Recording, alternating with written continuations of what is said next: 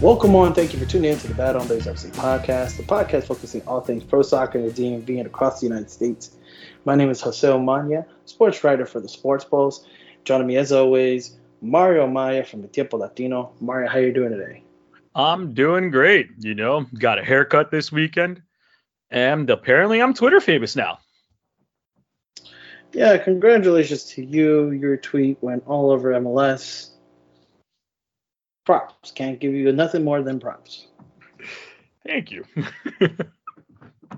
But besides that selfish blubber, we will get into the Washington Spirit dominating and getting into the playoffs in a second. But first, we have to go over what was an eventful 0-0 scoreless draw between DC United and Nashville on Saturday night.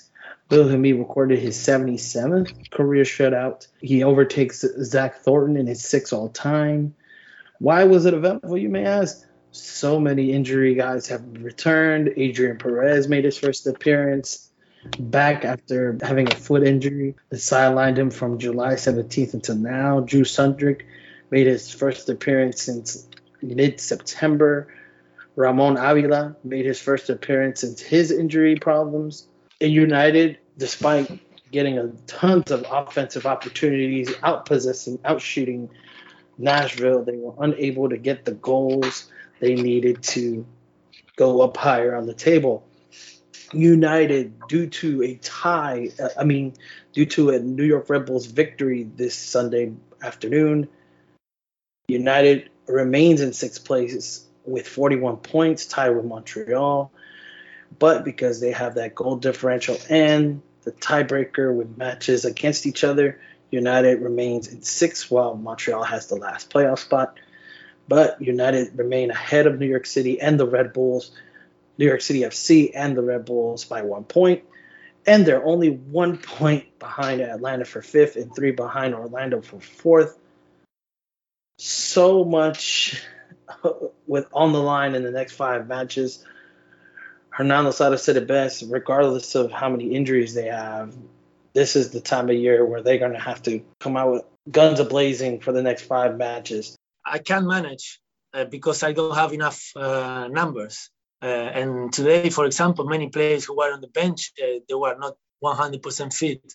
So they also had limited minutes. Even players who started tonight, like Andy, like Nigel, like Adrian, they all were players, even Kevin, who completed the game, but on paper was a player who was not able to play 90. So now the games are coming one after each other, and I don't have enough players to rotate. So many players we will have to go through fatigue.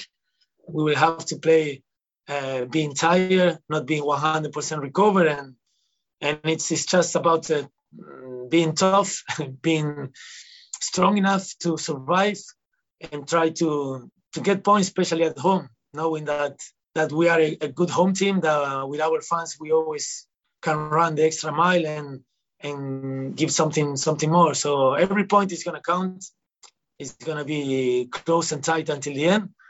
So super positive because we are in a spot where nobody believed before the start of the season. Mario, before we talk about the future, what were your thoughts on what you saw last night? So I thought that DC United played extremely well.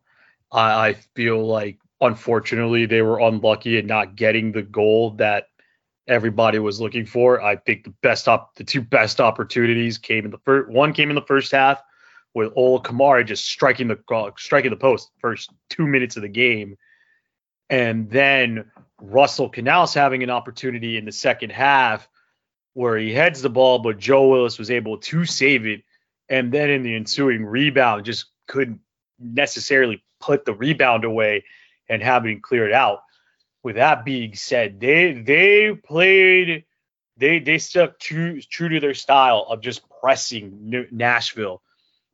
Nashville couldn't find answers in certain instances to the press, but DC United's finishing was a little bit sloppy. And it was just not all the way there. Other than that, I think they played pretty well. I think defensively they kind of held their own against Nashville.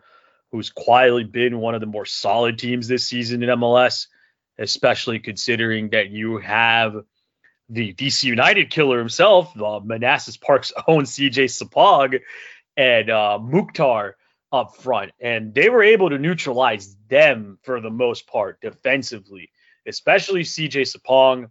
CJ Sapong became a non-factor and was subbed out in the second half. Mukhtar had a good opportunity, but Bill Hamid was able to save that. But other than that, I think DC United was just unlucky on the night in not scoring a goal. I think that would have been the exclamation point to a pretty solid performance. So overall, the result's not the one that you look for. It's not the one that you wanted, but it still keeps you ahead on your playoff ambitions, and a point is better than no points. Yeah, before I talk about the point situation, just real quick, Hernan is notorious for just saying, we play our style, there is nothing, they play to us, and blah, blah, blah. No, there was a defensive strategy yesterday, and Donovan Pines clearly told us that it was to mark out CJ Sapong. Like, they respect him, especially after he scored 2 goals on them when they played in Nashville. So he clearly has you called him United Killer. He's clearly created his name, not just as United Killer, but to this specific version of the team. He's clearly become someone that they were like, we need to stop him. And there was a defensive game plan. It was just, communicating as much as we could. So when CJ would switch, me and Steve would say, okay, Don, you get this guy, he covers. So honestly, we were just working in tandem and making sure that we kept tabs on Mukhtar and on CJ, because those were the threat guys going forward. I thought that defensively they were strong. Not, other than that one chance that you mentioned, there wasn't really much of anything that I felt that was worrisome by Nashville. But in terms of United, they missed several opportunities early on where they hit the post. I thought that's got to be it. But outside of that, it's just that they kept the intensity up. It was just that final touch. And, starting the game off with 2 strikers and a 2-striker system with Nigel Robertha, who's been back from injury since the start of October, but not had full match fitness yet. And Ola Kamara, it felt like there were times where they weren't sure what their positioning was. Outside of that, everybody else flowed perfectly. I thought Adrian Perez really put a stamp that he belongs on the starting 11. And if he doesn't start, he's going to still be a lightning bolt. Like, him and Pariola have the same type of energy that I like in terms of like knowing your positioning, but as well as finding those spaces and creating passes and creating opportunities out of nothing. Or finding space to make that pass or go after defenders one-on-one. I think we see a lot of that with Andy a lot, but everybody else, it's very suspect. Paul does it from time to time, and I like that Adrian was out there going, yeah, I'm going to take people on one-on-ones, and it's good, and I think he's going to need minutes, but I think Hernan said it in Spanish best, like, it's going to be really hard to get guys minutes when there's 5 matches left and every game is basically a playoff game because nothing's been solidified yet in terms of their playoff positioning.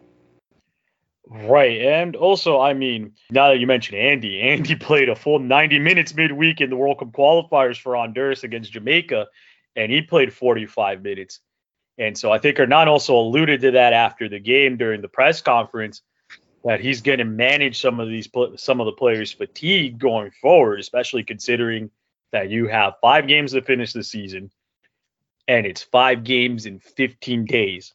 You're going to start off playing 3 games in a span of a week, starting Wednesday against New England, and then you're also playing 2 direct competitors in the playoff spots in both New York City FC and the New York Red Bulls, who, weirdly enough, who also, as you mentioned, play today. So it's going to be interesting how he manages the minutes going forward. I was glad to see Adrian Perez back in the starting 11. I thought he put in a solid shift. I want to say he played only 45 minutes, but again, that's more of time management more than anything else. And yeah, he was not afraid to take on defenders.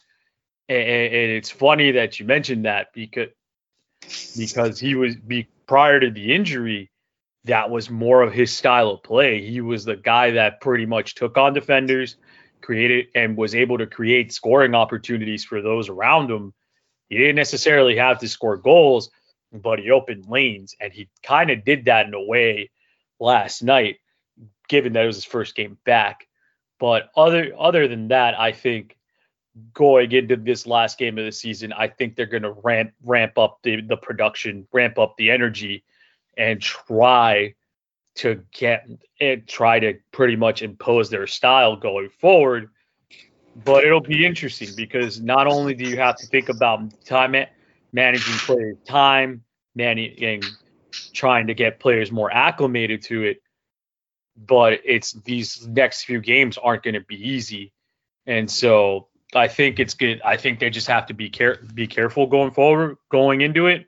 I think I also want to shout out the defense. I think they've done pretty well in these last couple of games in just man marking certain players on the team on opposition. Andy Nahar kind of did the same thing with Mukhtar in certain instances. All in all, just it's cool that Adrian Perez came back. He came back somewhat looking like himself, even though he hadn't played in about three months or so. But going forward, I think that Hernan Losada is just going to have a lot of rotation in the lineup, thinking about the last 5 games of the season.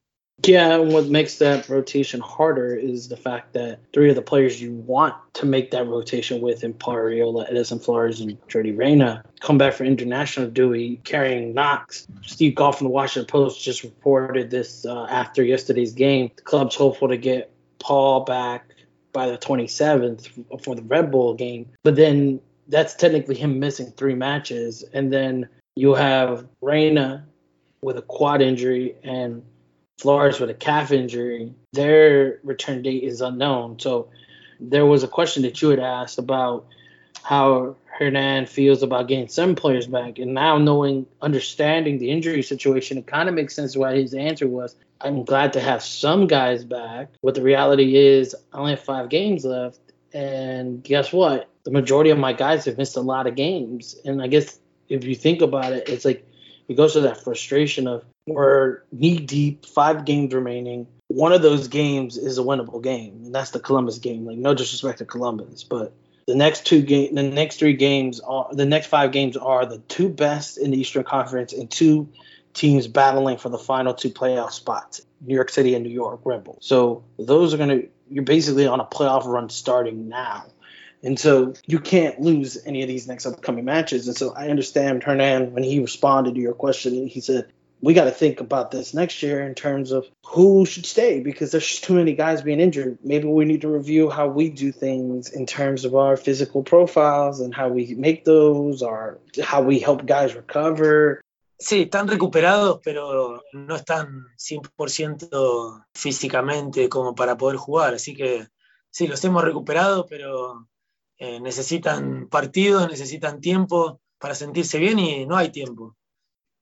Así que obviamente contento de tenerlos, pero frustrado por saber que en 5 partidos termina el campeonato y este año muchos chicos se han perdido muchos partidos, así que creo que es algo para analizar nuestros perfiles físicos, analizar la manera en la que recuperamos a los jugadores, la manera en la que trabajamos fuera del campo y dentro del campo, porque creo que no es normal haber tenido tantos jugadores que se han perdido tantos partidos y jugadores por los que el club está pagando muchísimo dinero, así que es una evaluación que haremos al final del campeonato, pero en este momento no queda otra cosa que pensar en el próximo rival que llega en 3 días y mantenerse positivo porque todo es posible y está en nuestras manos. Like, that's got to be a concern, and especially you got to think about it, like, if these guys go to international duty, what was the conversation like in terms of how many minutes they should play? Paul was set to start the first 3 matches for the U.S. men's national team, And he had to have known about the third starting event, so he gets a groin injury minutes before he's supposed to start against Costa Rica. I wonder what the chat was with Hernan with U.S. Soccer about not a minutes restriction, more or less, but understanding Paul's leg history and he just coming back from that knee injury. Does he need to start all 3 matches? And we were asking ourselves this in the last podcast, like, are there going to be concerns about killing these guys because of the tight window? And it turned out that Greg Berhalter didn't care. He was ready to go with Paul in that match. So if I'm Hernan, I'm really upset that I can't have all the guys I want for that rotation that you spoke of. Right, and especially concerning that Edison Flores had missed I guess we're going to go with Edison Flores here as one of the guys that's out. He had missed a significant amount of games due to a hamstring injury midway through the season. So, and he was slated to start, I think, a good chunk of their matches for Peru. Him and Jordi Reyna, given those circumstances, he may not be too pleased that the fact that Edison Flores got injured, especially in a rivalry game against Chile, out of all games. And so, yeah, I think for Hernan, it's a little bit frustrating, given that Greg Berhalter didn't really care and just slated to start Paul Arriola all 3 games. Well, I'm not going to say he didn't care. I'm not trying to interrupt you, but I'm not going to say he didn't care. I think he tried to manage his men the way he thought it was appropriate, and he was going to start his winger for 3 straight matches in 7 days. Like, if I was Hernan, I'd be concerned that was the decision that was almost made, and that he ended up getting a groin injury. Groin injuries tend to be, you're moved because you're overexerting yourself. That's how you normally get those groin injuries. Either you took a bad step, or you got tackled on while you were doing a wrong step, and then you pull something. Like, that's how those groin injuries happen. It's not, and so Paul was exerting for playing his 3rd match in 7 days, and technically his 4th match, because he played before he left, his 4th match in close to 14 days. That's insane. And we're about to ask these players to do 5 matches to 15. Like, one's got to ask himself how insane this is to play these kind of schedules. Right. So it's got to be exhausting for players, especially considering if you're coming back from international break, that you're gonna be demanded there's gonna be a lot of demand from you physically and mentally going forward. But it's got to be frustrating for not to count on key pieces of your starting lineup due to injury. And I think the one for Paul in particular is the one that kind of may bug him the most. Right. So before we move on, just a reminder, United will play a midweek match. That's against the top-seeded New England Revolution this Wednesday. And then on Saturday, they will travel to Red Bull Arena to take on New York City FC. Correct, Yankee Stadium.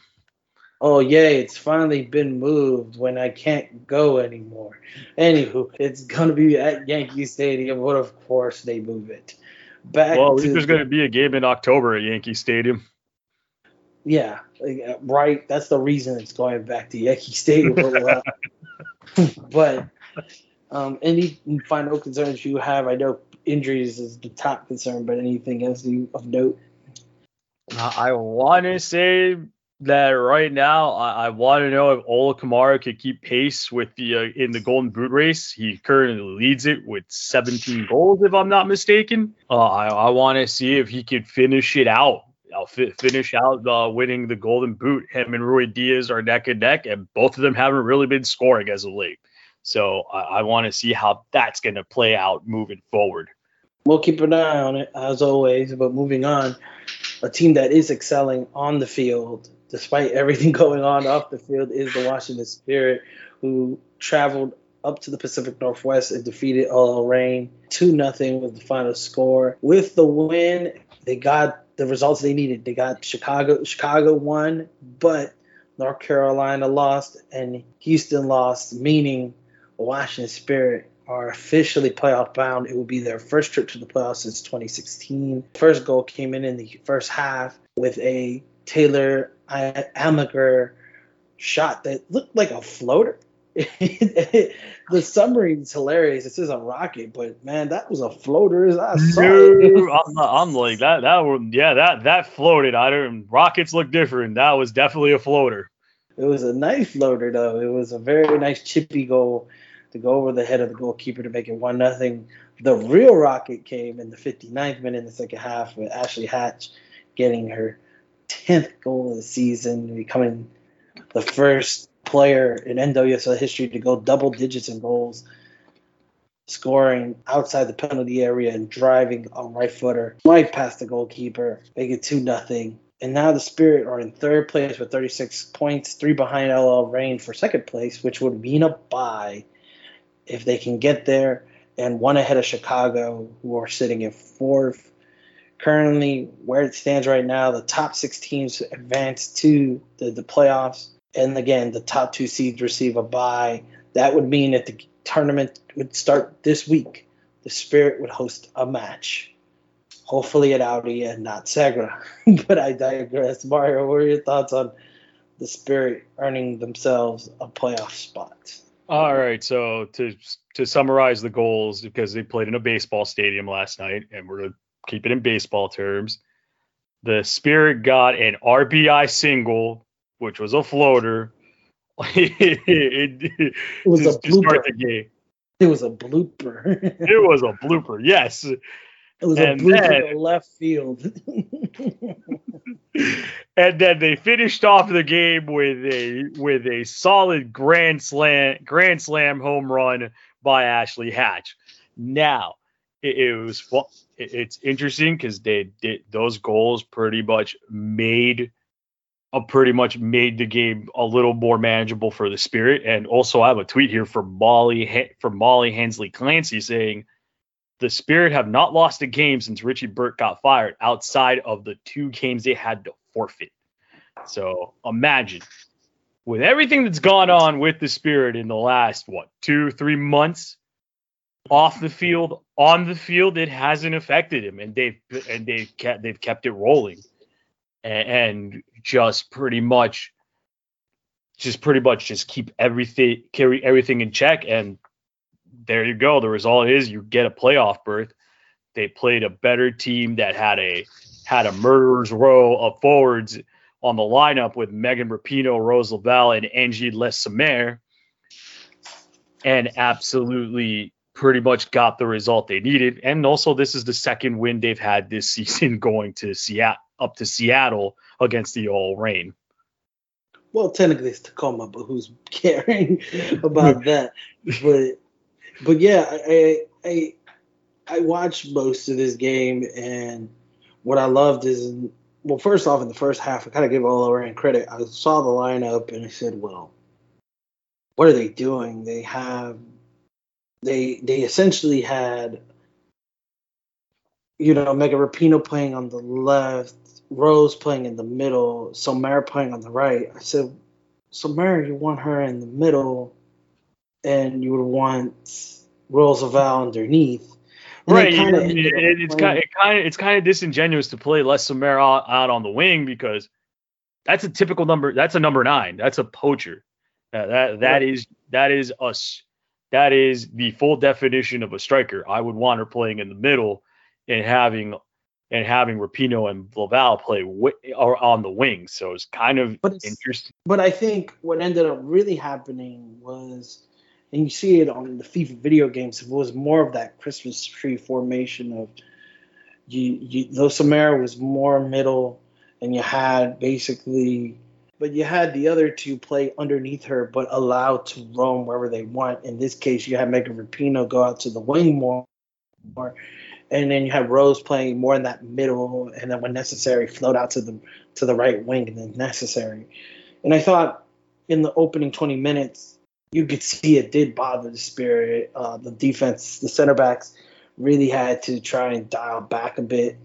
They had to see a little, because they were so focused on Samara, they weren't seeing Rosabelle cutting through the channels and There was a play around the 7th, 8th minute where a cross came in, and had the ball either been a smidge slower or had Rose been a little faster, she gets that ball and she scores. Like, she slid in and she just like is in despair and disgust. Like, I should have gotten to that. And that's what I found about Olo Rain. He said the opening 20 minutes, they bombarded the Spirit defense with opportunities and chances. They just couldn't capitalize. And the Spirit's first goal, I mean, yeah, we dunking it a little bit. It was a floater, but like, that was the kind of thing that was happening. You've seen soccer games like this where you have one team fully attacking, and then when the other team gets to the other half, they have either a luck opportunity or just something bounces right. In this case, the shot floats over and it goes in the net. Like, that was a momentum changer heading right into halftime. It was early enough, but right before halftime, knowing that you did all this work in the opening 20 minutes, and then 2 minutes later, the Spirit get a goal and it's Taylor's first goal in her career. So props to her first goal in the NWSL.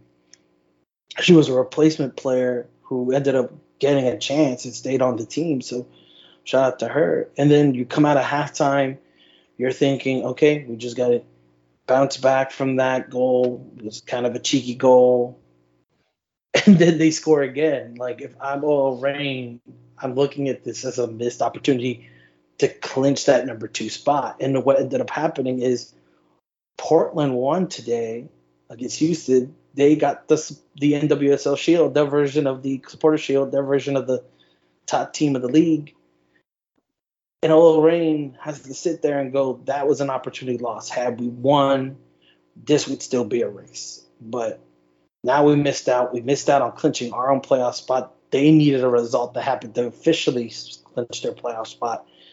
And Spirit, I mean, what's there to say? They are clearly putting whatever anger they have with everything going on into playing football. You think we heard that from Bledsoe at the last home game? We just want to play. Like, we don't want to deal with the things, but we have to. But we're on the field. The focus is on the field. And it's clear that whatever is being done to get them focused, it's clearly working.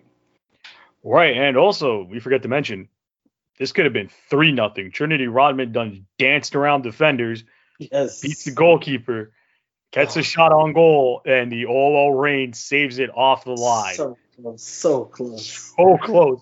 So, yeah, this could have been worse for Olo Rain. And I think Olo Rain had already officially clinched their playoff spot. Not yet.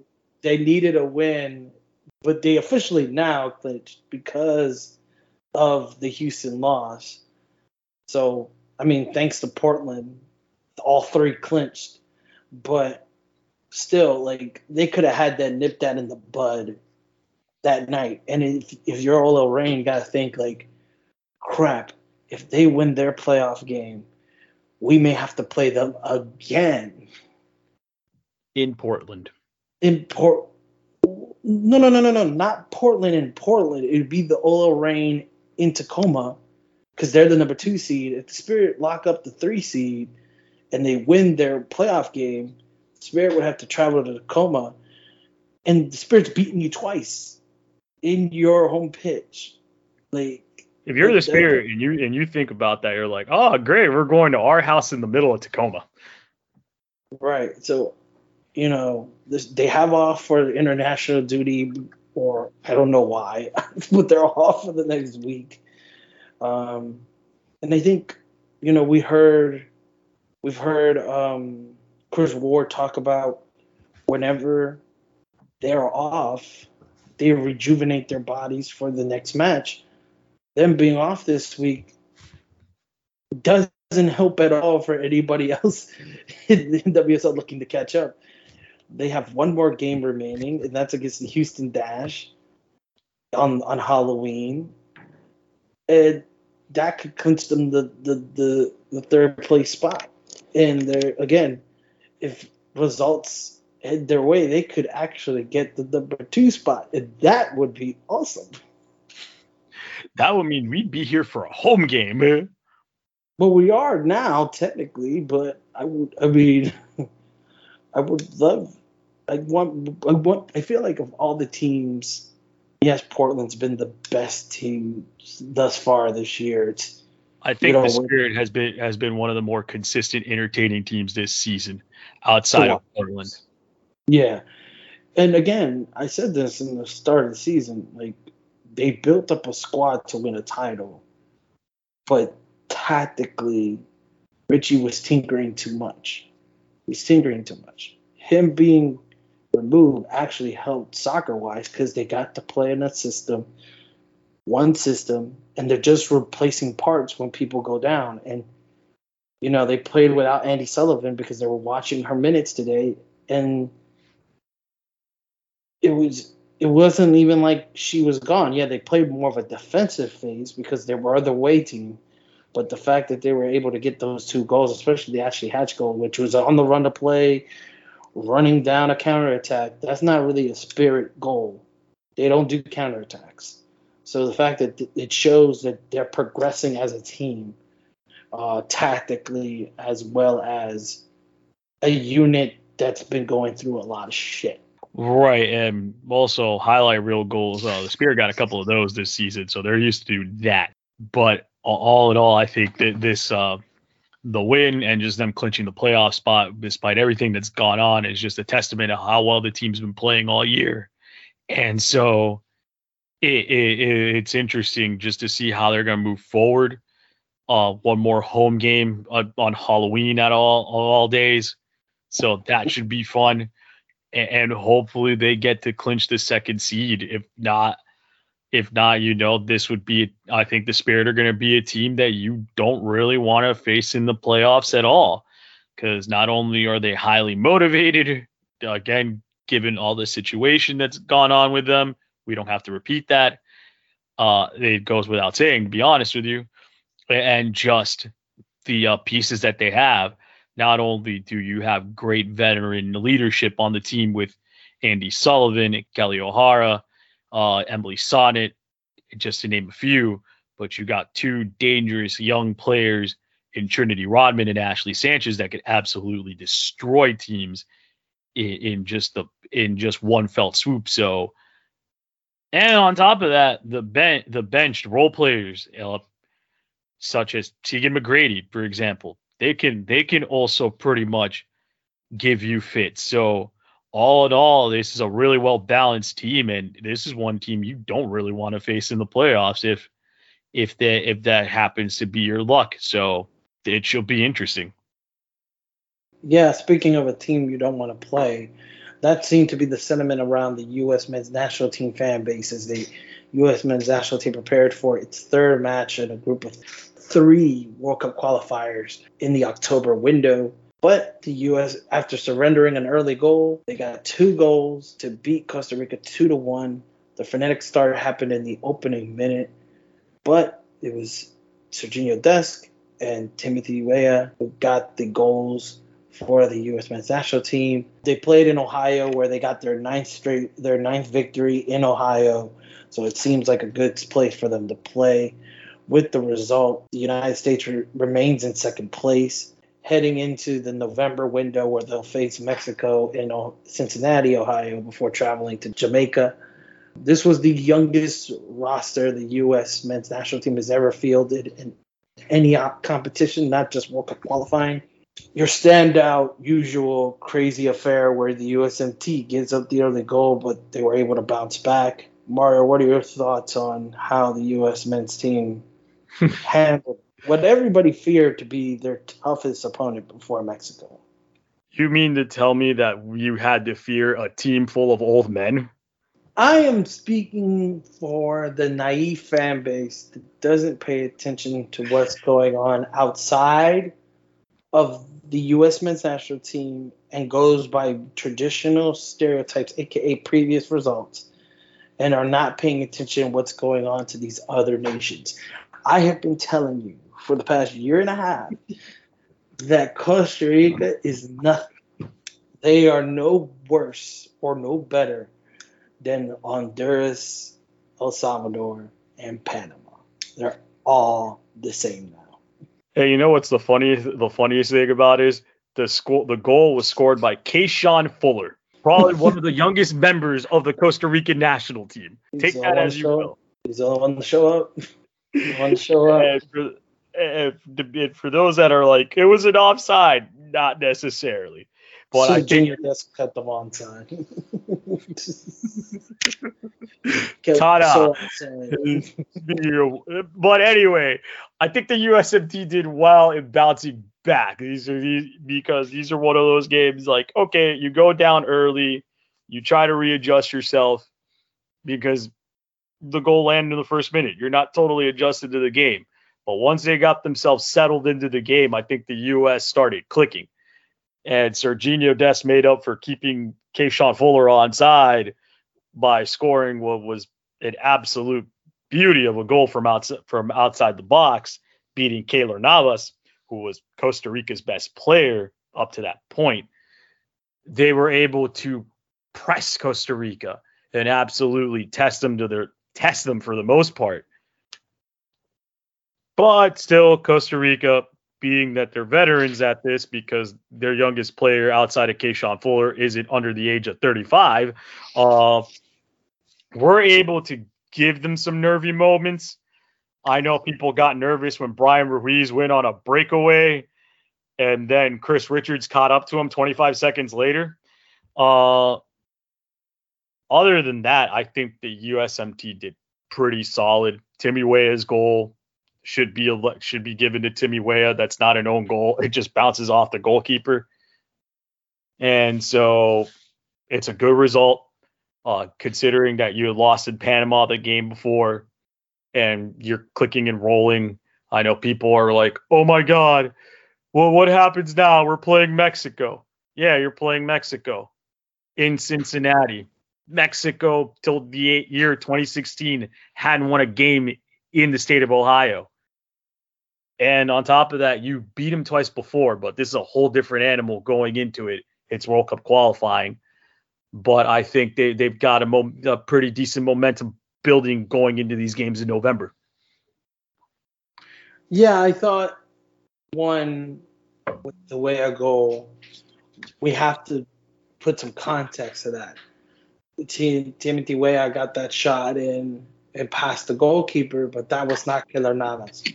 Keylor Navas was subbed out due to an abductor injury, and it could have been possibly a torn rotator cuff. We still don't know for sure what the injury was, but we know it was an abductor cuff injury, and he had to be subbed out.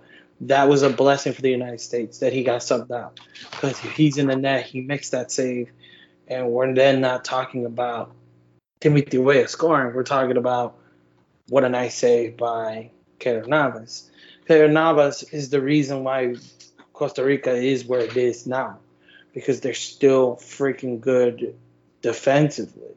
Offensively is still a struggle. But in that opening minute, I mean, you saw what could happen when youth mixed with veteran experience could guide you to a goal. And that was a good placed ball. Onside or offside, whatever. It was a good placed ball, and the USMT were caught napping in the back line. It's plain and simple. It was caught napping. And so I wasn't sure about the goalkeeping change, but then it makes sense because with the fact that you're bringing these guys over, you're playing 3 games in a week. You need to do rotation on positions at some point, whether it's using all subs or starting different players. And clearly, Craig Berhalter made this a priority. And so I was fine with the goalkeeper switch. The goals, Serginho Dest did the thing that I've been begging more Americans to do, and that's take on people one-on-one. Just take them on, shoot the daylights out of it, and just, go for it. I didn't even know he's not a left footer. I always thought he was left footed. Apparently. Really? Didn't know that either. Yeah, he's not a left footer. And so the fact that he cracked that real hard with his left foot, he says something. And so, he did a great job. It was the end of a sequence of where 9 of the 11 players on the field for the U.S. men's national teams touched the ball and were a part of that process, which shows that, there's some movement. That's what the U.S. wants to play. But they should be blessed that Karen Navas wasn't in for the second half, and be blessed that apparently Brian Reese can only run 15 miles an hour. That was a Richards mistake. He tried to play it backwards. He did a lazy pass, which that's why I don't like playing out the back too much, because you're prone to make lazy passes, and that was one of them. You make a lazy pass, and look what happened, a counterattack. We just weren't expecting, Scuba Steve to come out here and play soccer.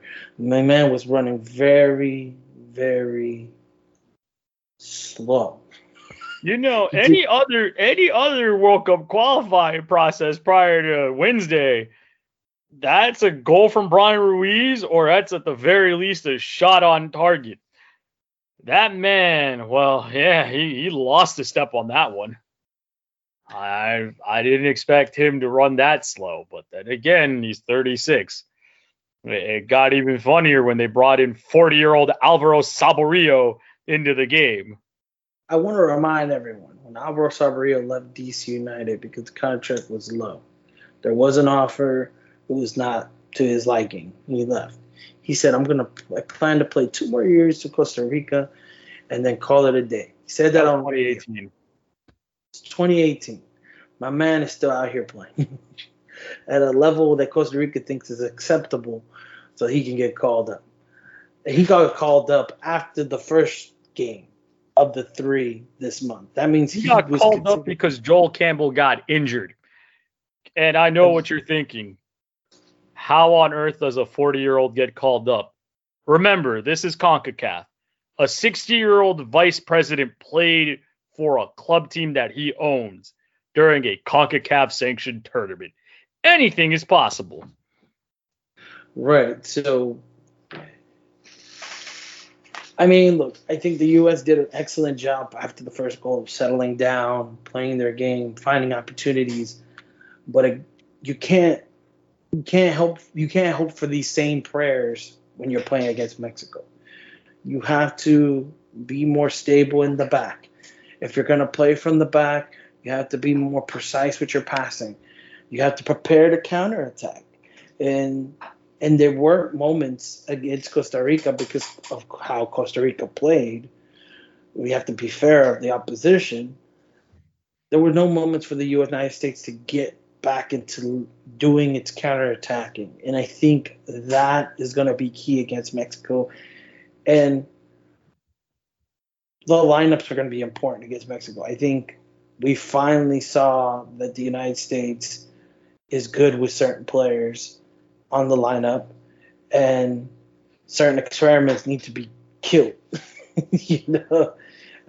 I'm good with Paul Arriola. I love Paul. I think he is a great player to have in the national team.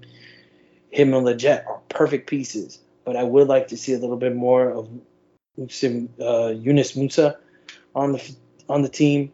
He played well. And Tyler Adams, I think he is the new number 6, and he should never play right back ever again. No, that should never been an experiment that should have came to Craig Berhalter's mind to begin with. He should never play right back ever again. It was ridiculous when they did it at Red Bull. It was ridiculous, and that's New York Red Bull. That's where they did it. Not to be confused with Red Bull Leipzig, New York Red Bull. New York Red Bull did it first because that's what desperate coaches do. Chris Armas was the coach. Thank you, Mario. That's not subtle at all. But so it's just, I think that man should play every minute going forward for the U.S. men's national team. And Ricardo Pepi, even though he didn't score, he was doing the little things right as a striker, and he's got to start against Mexico. And how good it's going to be if he scores against Mexico, being a Mexican-American. I cannot wait. Oh, yeah. No, and then on top of that, you may possibly get Gio Reyna and Christian Pulisic back for those games. And on top of that, Mexico has played pretty solid. They won their last 2 games against Honduras at home and on the road against El Salvador. They're pretty convincing victories, and they played extremely well. And they're also getting pieces back. They got Raul Jimenez back in this cycle. They got Irving and Chucky Lozano back, 2 guys that absolutely terrorize defenses in CONCACAF and have been able to do it in Europe as well. Not to mention that you're going to be going up against arguably one of the better goalkeepers CONCACAF has ever produced in Guillermo Ochoa. Mexico is leading the World Cup the octagonal for a reason. This is a team that isn't to be trifled with. This is a team that's very well compact, plays pretty decent off the back with Gerardo Martino. They bought into that system. There may be flaws here and there, but other than that, Mexico is still, one of the giants of CONCACAF, if not the giant of CONCACAF for a reason. And so this is going to be a game that's not going to be easy for the USMT. And they're going to be looking to bring in their best players as well. I think what will help and we'll end with this is the fact that it won't be a 3-game window. It'll be a 2-game window. It'll be Mexico, 4 days off, then at Jamaica. So bring your A game for both teams because it's going to be a required 6 points. You want to win at home, and you want to go to Jamaica and make a statement against Jamaica. You want to call that. You want to end it with the bud. End the year on the right note and keeping your position intact in the top 3.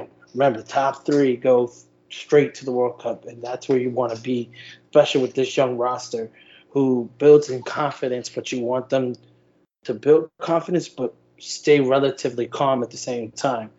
And if I'm Greg Berhalter, I'm really considering bringing some vets back just to fill out the bench in ways that will work more in the locker room now that you have 2 matches to worry about. This is one of those times where you may want to think about a Michael Bradley. You may want to think about bringing a vet. It was good to have Jelly Zardes in there, even though he wasn't really ill-effective in these 3 matches. But him there probably helped Ricardo Pepi calm down a bit and be a little more chill. Whereas, I'm the new kid on the block. I want to, we saw it in their loss against Panama. He wanted to do everything to get the game back for the U.S., and he wasn't playing his position. A veteran tells him, hey, dude, you're our 9. I don't need you coming back to help our back 4 like that a lot. Unless it's a corner kick or a free kick, you shouldn't be back here. You should be ready for a counter. And that's what they're going to need. They're going to need him to be prepared mentally and positionally, especially if you get Christian back and Gio back. Those are going to be your 2 speed guys setting up the start of that counter. So hopefully everybody's healthy for that Mexico game. Right. And also, having Michael Bradley, if you recall Michael Bradley hypothetically for these 2 games, it would also help out guys like Tyler Adams and Weston McKennie. And also, given that he's a veteran of these campaigns against Mexico, you'll get that perspective from a veteran in telling them what to expect. Even though, yes, they've already played Mexico twice in the summer, they'd have an idea what to expect. You're playing Mexico in a World Cup qualifier. It's a total different ball game. And it would be key to have a veteran presence, not playing per se, but just to be like that mentor in the locker room for these kinds of situations. Well, that'll be enough for us here on the Bad Hombres FC podcast. Remember to rate and subscribe as always on Anchor, Spotify, and all your audio platforms. Thank you. Special shout out as always from Kevin McLeod and Impotech for their intro music. Before we let you go, Mario, do you want to tell the people where they can find out more about you? All right. If you want to find out what I'm working on, or if you just want to see me shout out Hernan Losada for being the brand new drip god of MLS, you can follow me on Twitter at MarioMaya1. You want to find out what's going on in the world and in the DMV, you can follow El Tiempo Latino at El Tiempo Latino on Twitter. You can go on their website, eltiempolatino.com. And If you want to help me buy a brand new jacket for this winter, because it's getting cold outside, y'all, you can go to your local newsstand or metro station and get yourself a hard copy today. And as always, you can follow me on Twitter at Jose_M_Mana for more. Thank you so much for tuning into the Bad Hombres FC podcast, and we will talk to you soon. Adios.